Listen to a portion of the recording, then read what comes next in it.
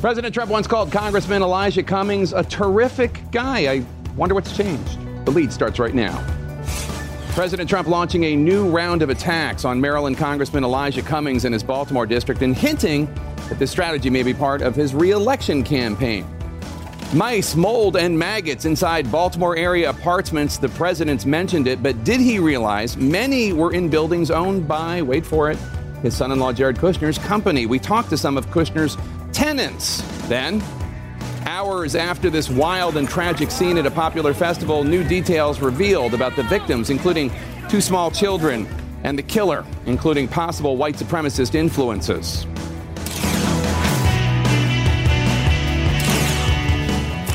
Welcome to a special edition of The Lead. We're live outside the Fox Theater in Detroit for the CNN Democratic presidential debates. I'm Jake Tapper. We're going to start today with the politics lead and President Trump digging in on a strategy of division and exposing a common theme by once again attacking a lawmaker of color. This time he's going after Democratic Congressman Elijah Cummings and his congressional district of Baltimore. Trump launching at least 16 tweets since Saturday, calling Baltimore, quote, a disgusting rat and rodent infested mess, and saying of the majority African-American district, quote, no human being would want to live there. As CNN's Abby Phillip now reports for us, the president's campaign strategy of pitting Americans against each other seems to be getting nastier, with even one of his own former White House communications directors calling for more presidential self-awareness and less racism. President Trump today escalating his attacks on House Oversight Committee Chairman Elijah Cummings, saying his Baltimore district has the worst crime statistics in the nation, 25 years of all talk, no action, so tired of listening to the same old bull. And expanding his attacks to include civil rights leader and TV host Al Sharpton, who Trump claims hates whites and cops. For the second time in 2 weeks, Trump using language like infestation to describe the places where people of color live. And combined with his racist attack on 4 Democratic congresswomen of color, who he told to go back to the countries from which they came, even though they are all American, Trump is now making racial division the centerpiece of his 2020 re-election campaign, warning Democrats that if they defend the radical left squad and King Elijah's Baltimore fail, it will be a long road to 2020.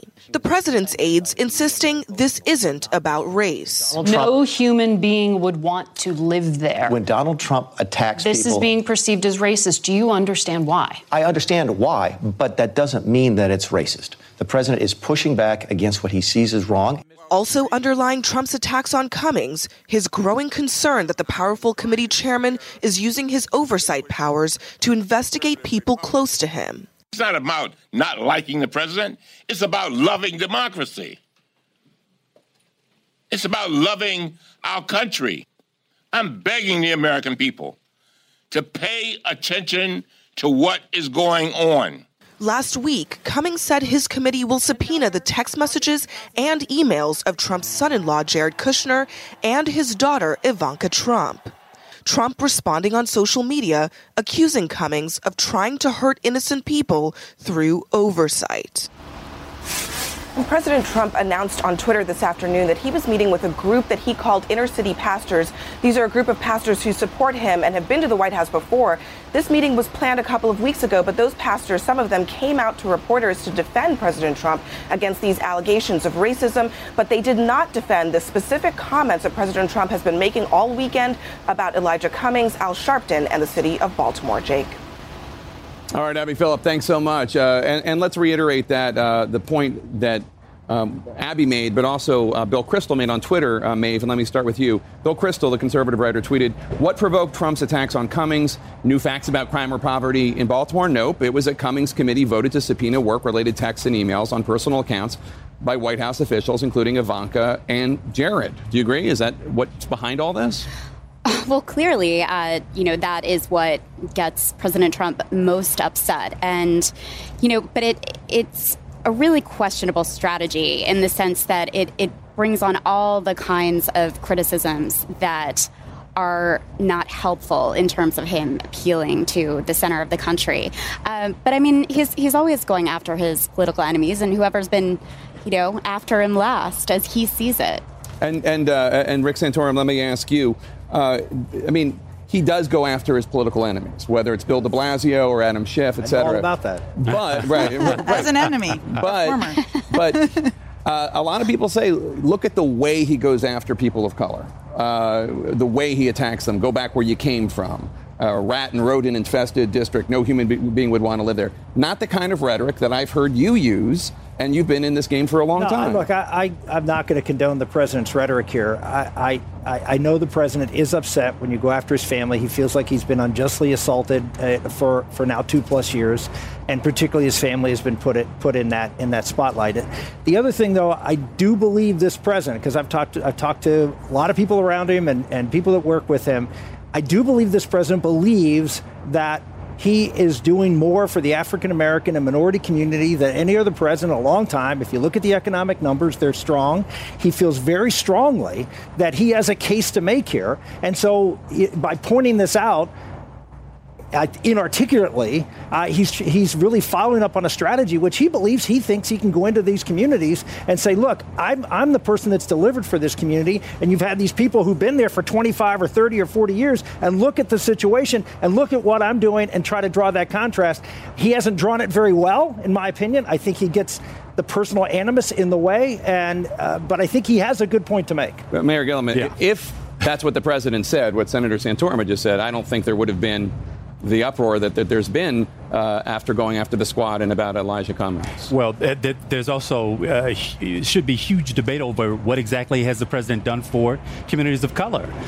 He has incited situations of racism where people are going into public spaces, restaurants, at gas stations, being told to go back to their country. They're being called the N-word. There are videos that are endlessly online that basically trigger people of color to feel very, very insecure right now in this country. That's what the president has done. This is the environment of his total and complete making. This is also not just a response to people challenging the president's children. When I ran for governor of Florida, he said that I was mayor of the most dangerous city in America, in spite of the fact that I presided over a 20-year low in our violent crime rate. Now, what the president probably didn't know is that I was the mayor of a city that was almost 70% white. He assumed that as a black mayor, probably I was running a city that had, crime infestations all over. Well, if the president wants to be offended by his children, he should look first to Jared Kushner and the units that he runs in Baltimore, Maryland, that have had hundreds of violations against them. We'll get to that in the next block. We'll get to that in the next block. But I think, look, nobody, including and especially the mayor of Baltimore and people who live in Baltimore, would deny that Baltimore is a city that needs help and has problems. Jen, let me show you this tweet from President Trump. It says, crazy Bernie Sanders recently equated the city of Baltimore to a third world country. Based on that statement, I assume that Bernie must now be labeled a racist, just as a Republican would if he used that term in standard. Here is a little clip of Bernie Sanders after his visit to Baltimore in 2015. Take a listen. Anyone who took the walk that we took around this neighborhood would not think you're in a wealthy nation. You would think that you were in a third world country. But there is a difference. Of course. And look, I think everybody should be focused on helping people in the inner city of Baltimore get the help they need. People would like more jobs. They'd like health care. They'd like all sorts of benefits that the government could certainly support. But there is a commonality and a pattern with President Trump here, and I think that's important context. He's not attacking the Republican governors of 8 of the poorest states in the country that are predominantly white. He's not attacking them. He's not attacking white Republicans who oversee states in rural communities that also have high levels of poverty, like even Kentucky. Higher than Kentucky, that. Yeah. Like Kentucky. Mitch McConnell. Because they're not attacking him. Well, I mean, let's just be honest. But that doesn't give you permission to then, obviously. That's the way the president fights back. I mean, the reality is, and contrary to what you're saying, Andrew, look, the president has done a lot. If you look at African American poverty and wages and Hispanic wages and poverty, he has done a great job. He has benefited greatly from the economy that Obama set up for 8 years. That's what he's done. How long are you going to? I mean, Obama blamed Bush forever, and now you're going to take credit. Let's take a quick break. While President Trump says no human being wants to live in Baltimore, thousands of human beings call the Kushner company their landlord in the Baltimore area, and they claim they lack proper plumbing and have rats in the ceiling. Their story next. Plus, just a day away from the Democratic debate, Senators Kamala Harris unveiling a new health care plan, one that keeps private insurance. We'll hear what Senator Bernie Sanders has to think. That's next. Stay with us. Our national lead now. President Trump's description of Baltimore offended many Americans, but no one seriously disputes that Baltimore is a city with serious troubles. Recent statistics from the FBI show that Baltimore has the highest homicide rate in the country among big cities, and the Census Bureau shows that Baltimore's recent poverty rate is 22.1%, well above the national average. Those are facts that could, of course, be met with concern and empathy instead of scorn and disgust. But President Trump slammed the city of Baltimore as a rat and rodent-infested mess, and perhaps forgot that it's also the place where his son-in-law, Jared Kushner's family, owns thousands of apartments. And while Kushner resigned as CEO of Kushner Companies upon joining the Trump administration, he retains financial interest in the Baltimore area properties that, as CNN's Randy Kay reports for us now, have had hundreds of code violations, including for rat and rodent infestation.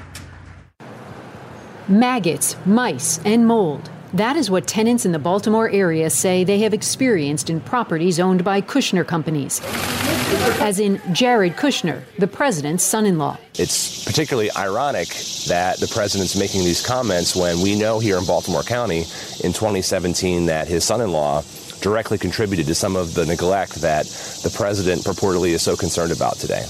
In fact, back in 2017, Baltimore County found more than 200 code violations by Kushner Companies at its various properties, everything from lack of plumbing to rodent infestation. At this property called Essex Park, one tenant told the New York Times and ProPublica back in 2017 that her apartment was infested with mice. She said it was so bad there were mouse droppings everywhere, mice in the laundry hamper, and mice in her daughter's bed. The county threatened to fine Kushner Companies unless it made the necessary repairs, which Kushner Companies did in all but 9 properties. The place started to go down. Vanessa Johnson lived in the Cove Village apartments from 2001 until last year. You actually experienced rats. I experienced rats. The rats were in my ceilings. You could hear them walking. And so what was it like to hear rats at night? Oh my God, it was crazy. I could hear them gnawing, but you can't see them, but I could hear it. And it just made me crazy. In a statement to CNN, Kushner Company said it invests substantial amounts in the properties and is proud to own thousands of apartments in the Baltimore area, calling it a high-quality residential experience for their tenants. Meanwhile, now a class action lawsuit is moving forward on behalf of 30,000 tenants. One tenant even claiming paying their rent in full did not prevent them from receiving illegal and predatory notices seeking payment of additional, often illegal fees under threat of eviction.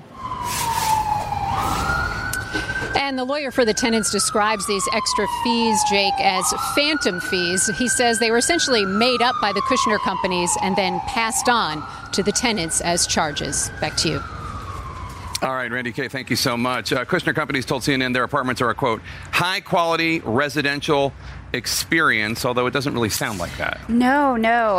You have to wonder whether Donald Trump hasn't had some conversations with Jared over the years. I mean, this is not a new story in the sense that Kushner's had tons of problems with his properties, this long-running lawsuit.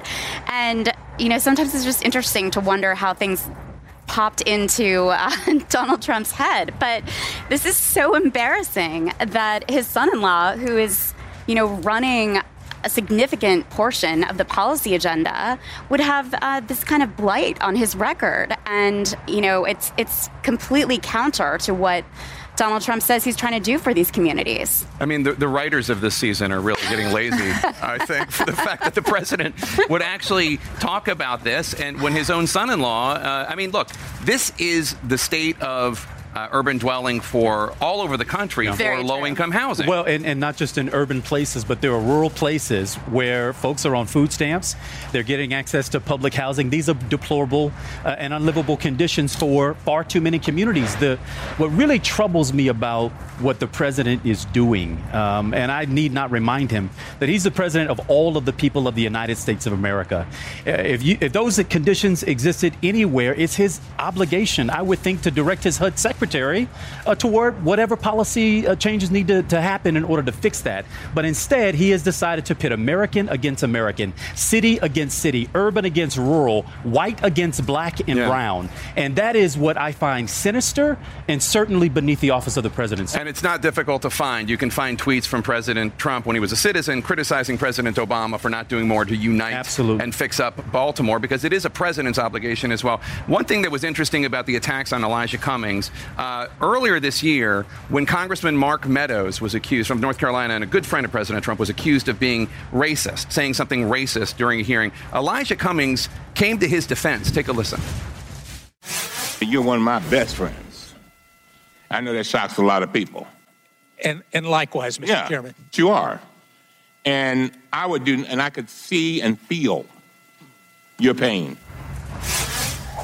And actually, just on a personal note, that was like the only nice thing I've seen in politics in the last 10 years. Was Let's keep replaying. Legitimate expression of friendship. It's really nice. But Congressman Meadows hasn't said anything about these attacks on Elijah Cummings, except he said something to you. I texted Mark before I came on because I knew you were going to talk about this, and I've been seeing the reports on CNN.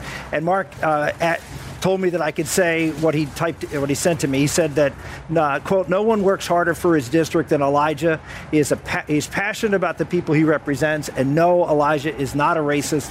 I am friends with both men, President Trump and Chairman Cummings. I know them both well, and neither is a racist." And he offered to go to Baltimore and with President Trump to see what they could do to remediate some of the problems that they have there. That sounds like a great idea. I have to just say, that is so deeply unsatisfying. Having watched Congressman Elijah Cummings give a heartfelt admission of friendship to someone who is people do not like in the Democratic Party. And he put himself out on a limb in that hearing when Congressman Meadows was under assault, and that he could have done the same thing in return, in a human way. You can't have heartfelt on Twitter or on a text. I mean, it's harder to do. I don't think it's fair to compare the two. That's Mark Meadows expressing something. And it's not nothing anymore.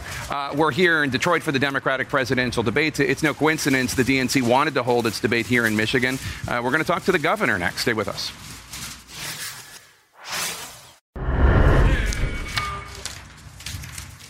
Welcome back. We are live here in Detroit, Michigan, ahead of tomorrow night's Democratic debate right here on CNN. Major focus for the Democrats in the 2020 campaign will be trying to put Michigan back in the win column, in the blue column, after Donald Trump became the first Republican presidential contender to take the state in almost 30 years. Trump won here by fewer than 11,000 votes, 0.2% of the total votes cast in the state. Joining me now is Michigan's Democratic Governor, Gretchen Whitmer. So obviously it can be done. Governor Whitmer, thanks so much for joining us. Thank you. I'm thrilled to be here. So my first question for you is, what did you do in 2018 to win that Hillary Clinton did not do in 2016? Why were you able to win the state? Well, in 2018, I made a point of getting into all 83 counties across the state of Michigan. And this is a huge state. It took a lot of time. But I think showing up and actually listening to what people's anxieties are, to what their dreams are, keeps you tethered to the things that really matter. So I ran on fixing the damn roads. Guess what? We have an infrastructure crisis in this country, and these presidential candidates, I think, should be talking about infrastructure. I ran on cleaning up drinking water. We've got drinking water issues all across the country, and closing the skills gap through better education and skills so that people can get into good paying jobs. I never talked about what was going on in Washington, D.C. You go into any grocery store in this state, people are not focusing on the president's Twitter feed. They're focused on feeding their families. Well, so that's an interesting point, because the Democrats nationally, Hillary Clinton in 2016, and a lot of the Democrats today focus a lot on what they perceive to be the indecency of President Trump, the remarks he makes that by any standard are indecent, the Access Hollywood tape, et cetera, et cetera. We can go through, we could do 6 hours on that. You don't think the Democrats should focus on that? Is that what you're saying? You think Democrats coming to Michigan should talk about trade deals, economic anxiety, infrastructure? That's what you're saying? Absolutely. At the end of the day, people are losing sleep over the fundamentals, not about what's happening in Washington, D.C.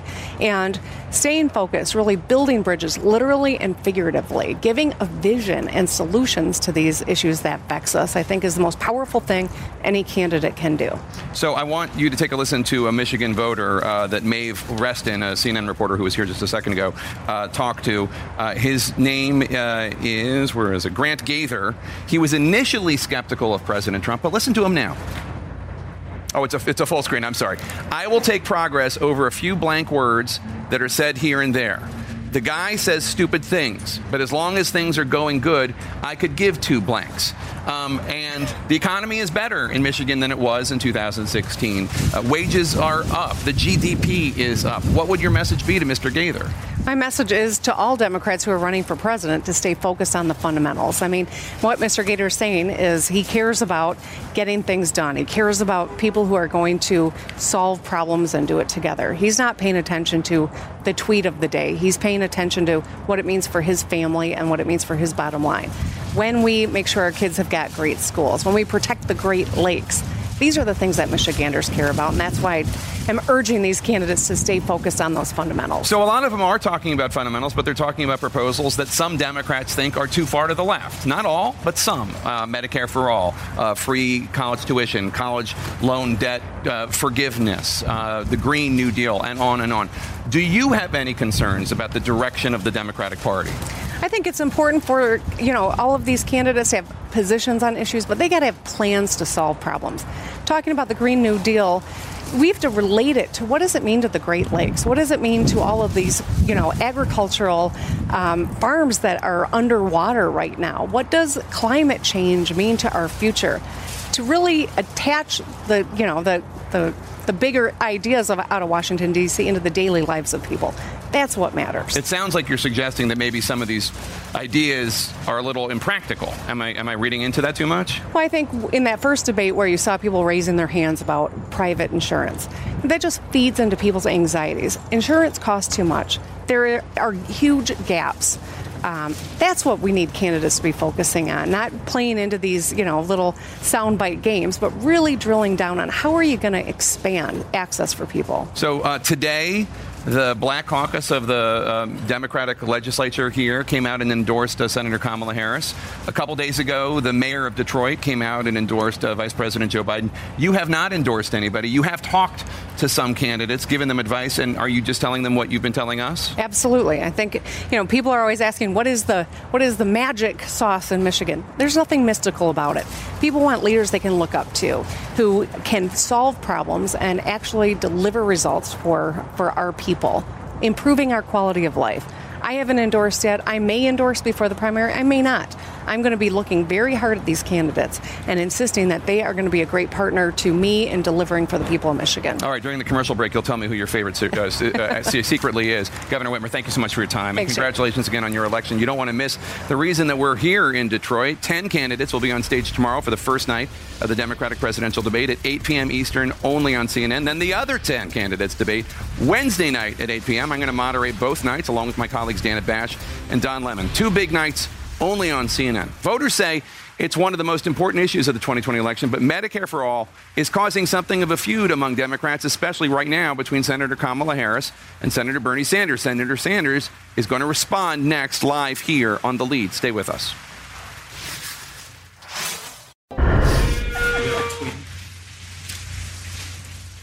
In our 2020 lead, we're just over 24 hours from tomorrow night's debate, and already battle lines are being drawn and candidates are vying to stand out with a push to release new policy, including from Senator Kamala Harris of California, who today released a new health care plan that she says is Medicare for all, but would also keep private insurance. Among other differences with the Sanders Medicare for All proposal, it has a 10-year phase-in instead of 4 years. We have Senator Bernie Sanders, independent of Vermont, on the phone right now to get his take on Harris's health care plan. Senator, thanks so much for calling in.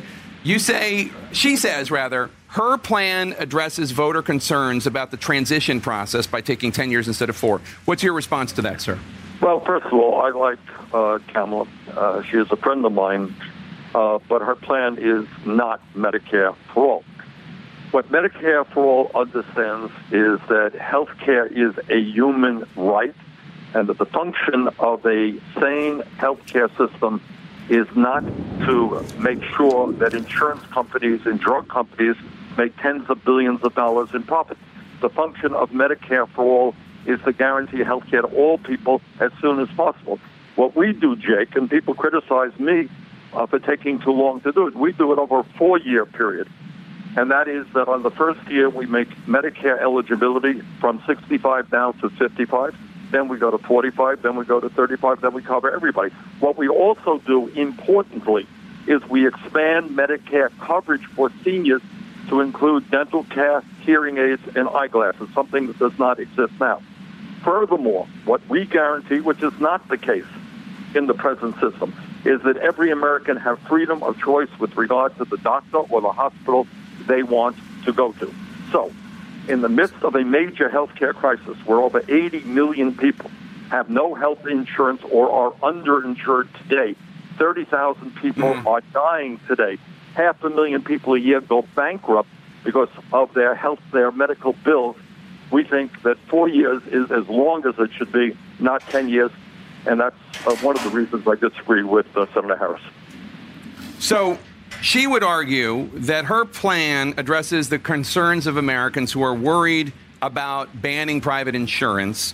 And she says that what her plan does is it allows those companies, private insurance companies, to operate and compete with the public option, as it were, within a much tougher system. Why is that less effective than your way? Well, the private insurance companies may be greedy. They may be many things, but they're not stupid. And the function of private insurance is not, as every American who has dealt with an insurance company knows, not to provide quality care. It is to deny claims when they can. It is to make as much money as they possibly can. At the end of the day, Jake, we as a nation have got to ask ourselves a very simple question. How does it happen that we spend almost twice as much per person on health care as do the people of any other nation? And the answer is that we allow private insurance companies and drug companies to run our health care system.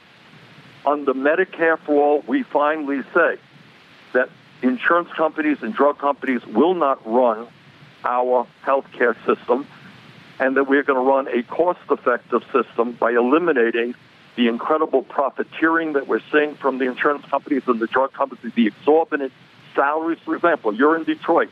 I'm in Detroit right now. The guy who's head of Blue Cross Blue Shield here in Michigan makes $19 million a year in compensation, and he is not one of the highest paid people. You got the guy who was head of Aetna making a $500 million bonus for putting together a merger between Aetna and CVS. $500 million of healthcare dollars goes into the pocket of one person. That is what the health insurance industry is about. And the reason we spend so much more than any other country is that those countries have understood that, and we have got to move in that direction. Senator Bernie Sanders, thanks so much for calling in. We appreciate it. I look forward to seeing you on the debate stage tomorrow night. Thank you, Jake. Let's talk about this. Jen, your reaction to Senator Sanders' comments on Harris's health care plan. Well, first of all, Senator Sanders is the only purist on Medicare for All. And there has been this perception that all the Democrats running for president are all for Medicare for All. That's not true. It's changed as time has gone on. And as I've watched, I think they've all looked for escape hatches so that they are not running on Medicare for All in the general election. That's exactly what Kamala Harris did. She positioned herself in between Senator Sanders and Senator Biden, essentially. And what she's trying to address here are the two criticisms, as you touched on in the questions you asked him, which is the having to give up private insurance and taxes going up on the middle class. Now, ultimately, when it comes down to a general election, if she's the nominee, if someone else is the nominee, they'll all come together, and I think the proposal will not be Medicare for All. It will be some version of Medicare for X or Medicare for America, where you are expanding access, you're making it less expensive, you're building on Obamacare. That's where most of the Democrats are. It was interesting that he said she's my friend and he didn't go after her. I think that is an indication of perhaps what his strategy may be. But if you're him, even with Elizabeth Warren, he is much more of a purist on this issue. He's not co-sponsoring other bills. Well, and it's not just, I mean, she has struggled so much with this issue, even in that first town hall that you did with her this year.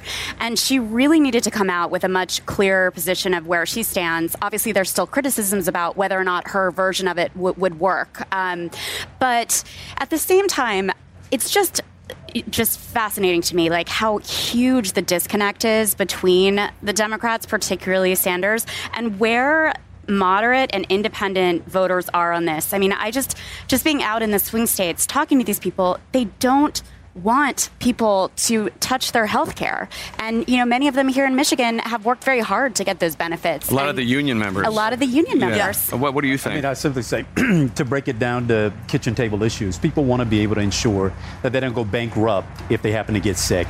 I respect both Senator Sanders as well as Senator Harris, and I think they are after a similar objective, which is to decrease the costs, expand access, and to give some people some predictability around the kind of security they can have with their health care. Now, there are a lot of ways to slice this thing, and I think that's what the debate will be about as you all get into the nuance of this. I don't think that there is one single way to address this issue, and I'm looking forward to seeing how vigorously each of them defend their platforms tomorrow. And go ahead, Senator. Quickly, Senator Harris's proposal is nothing but a delayed Medicare for all. Let's just be honest. At the end of the game, private health care is eliminated. You will lose your private health insurance. 180 million people who are on private health care right now will no longer be able to have it. She says we'll keep insurance companies around to do what Medicare Advantage does, but it's a Medicare program or a Medicaid program. It is Medicare for all, and it is no substantively different. So I disagree with you, Jen. I think the Democratic Party is moving, whether it's in 4 years or 10 years, they're moving toward government-run health care and socialized medicine.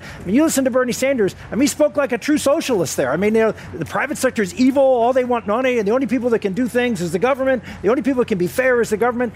If that's their message, good luck with it. But I think the difference is also clear. The Republicans are running to take health care away from people. Democrats Donald Trump are running to expand access to health care for Obamacare than anybody. Terror as people scramble for safety as a gunman opens fire at a popular food festival. Now police are looking into a possible connection to white supremacy. Stay with us.